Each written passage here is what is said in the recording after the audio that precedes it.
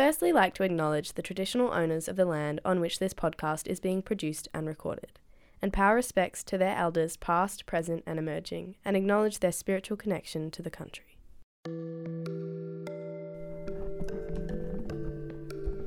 The 2019 to 2020 bushfires were a pivotal moment of awareness for many Australians about the future ahead of us if climate change and fire and forest management are not urgently addressed. There were 15,000 fires around Australia, with a combined burn of up to 19 million hectares of land, and nearly 3 billion animals were killed or displaced in the process. We lost so much, and for me personally, the smoke was only a painful reminder of what else we'll lose in the future from fire and climate change if there is not sufficient action. My name is Lillian Bernhardt, and today I'll be speaking with Rebecca Broadhead on what she has learnt about logging in Australia, protecting endangered species impacted by the bushfires and their habitat, and the potential of forest management as a response and a solution to climate change and worsening bushfires. So Rebecca, could you first explain to us what silviculture is and the methods that you've been looking at that could mitigate the effects of climate change related events such as fire? Sure. So forest management or silviculture is the practice of controlling the growth, structure and quality of forests to meet various values and needs, such as timber production and resiliency of trees to fire. I spoke to Patrick Baker, who is a professor of silviculture and forest ecology at the University of Melbourne, about how forest management is used today. In the context of silviculture broadly, we apply silvicultural systems specifically historically to get tree species that have been preferred for various timber and sort of wood production values. The world is changing and there's, I think, a growing recognition of the many other values that we have in forests. So those may be social values, those may be biodiversity values, carbon values, water values. There's many different values we associate with forested ecosystems. The silviculture now is trying to accommodate those, that broader palette of values. So if forest management has new conservation values, how are these responsibilities being carried out on the ground? So this is where it gets a bit confusing, because logging is used to control forest density and growth conditions, as Patrick explains. Climate change, drought, fires, and so on are filters, and some trees will be able to survive and pass through the filter, and other trees will be killed and not pass through the filter.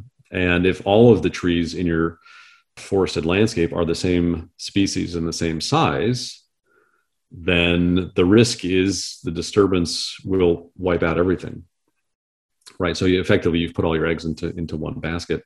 If you have different sizes, different species, different spatial arrangements of your trees, then on the balance of the probabilities, more trees should get through to the other side of whatever disturbance it is. So silviculture can do two things: cut down trees and sow new seeds.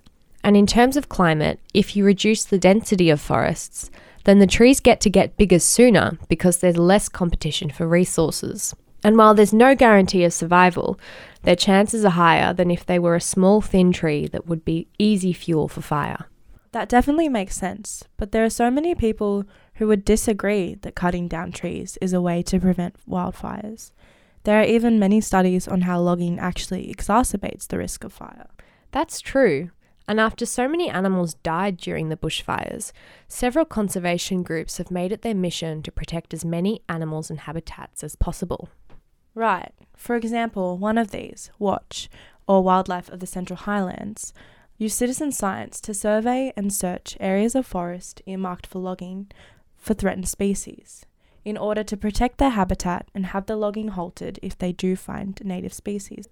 And you spoke to Hailey, who's the president of WOTCH, about some of the very poorly managed logging sites where there actually is no intention of regenerating the land after. There is often situations where we'll drive past a clear fell coop that may have been cleared a couple of years ago and the regeneration is really poor. Other times, what's regenerating is solely one species of eucalyptus, so it's kind of a monoculture. So I guess, whatever forest may grow back afterwards, the likeliness of it being a similar forest to what was there originally is really low. So Hailey also pointed out how some of our most resilient forests when it comes to fire are our wet and damp forests, but these forests are also getting logged. So these are the forests that often surround a national park protected rainforest, and when these surrounding forests are logged, they lose their wet and damp features, and often rainforests will lose some portion of theirs too, which is resulting in more frequent fires within these areas. But it's important to point out that these sites that are not regenerated properly are not judged favourably by modern silvicultural standards. So logging obviously is a controversial issue. I think it's important to think of logging not simply as the extraction of resources, but as part of a system of operations in the context of silviculture and forest management that is also specifically designed and required to regenerate new forest. And I think for most foresters, the ultimate failure is if you harvest a stand and it doesn't regenerate, that's the measure by which foresters assess themselves. Right. So what I'm getting is that clearly there are two kinds of foresters. There are ones that care about thriving ecosystems, and there are also ones that just seem to want timber.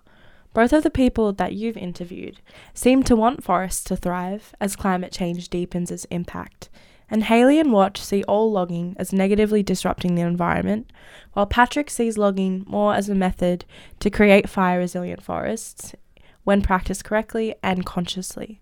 That's right, and both Patrick and Hailey acknowledge that fire is the biggest threat to all species in Australia. Patrick even modelled the escalating fire risk alongside logging in the next century and found that fire is the biggest driver in habitat availability of the leadbeater's possum, and in comparison, logging is only a minor disturbance to the leadbeater's possum survival. I think there are certainly some approaches to forest management that are going to be more impactful in terms of a whole bunch of things. It could be erosion, it could be loss of biomass, it could be water quality than others for sure. But the other part of that all is that there's an important scale question. So if you are, harvesting 1% of the landscape per year, then you would cover the whole landscape obviously in 100 years. In Victoria, we're harvesting much less than that, of course.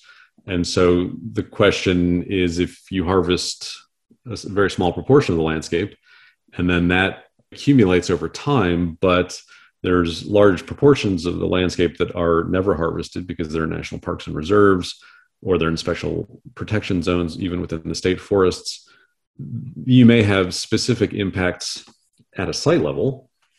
But in the context of the broader landscape, and that's really what matters in terms of thinking about climate and climate change, the impacts are probably less than people would think based on, for example, pictures that people take after a clear fill and burn operation. They look terrible for sure, but in terms of the broader context of the forested landscape, whether they have a lot of impact, probably not. So it's plain to see that fire is exacerbated by climate change and bad logging practices, and is the main contributor to species extinction. But another issue Hailey pointed out about logging is that even after a bushfire has taken place, unburnt forests are cleared, while species data collection is still taking place. We're all volunteers, and we will do these, what you could call pre-harvest surveys, because we're going into logging areas before they're logged.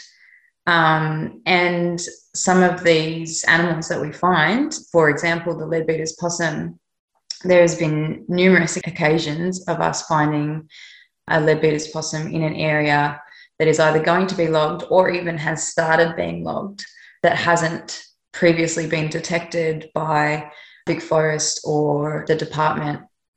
So without that detection, that area is logged and that habitat is lost. And so if we hadn't found a lot of the leadbeaters that we have found, a lot of the forests that we have obviously found them in would have been logged since then. So what can go wrong when a logging company doesn't check for habitat, and how can citizen science help with this? So Hailey told me about a time when loggers did not do a leadbeater's possum survey prior to logging, But WOTCH reported a sighting of a possum within 250 metres of the logging coupe.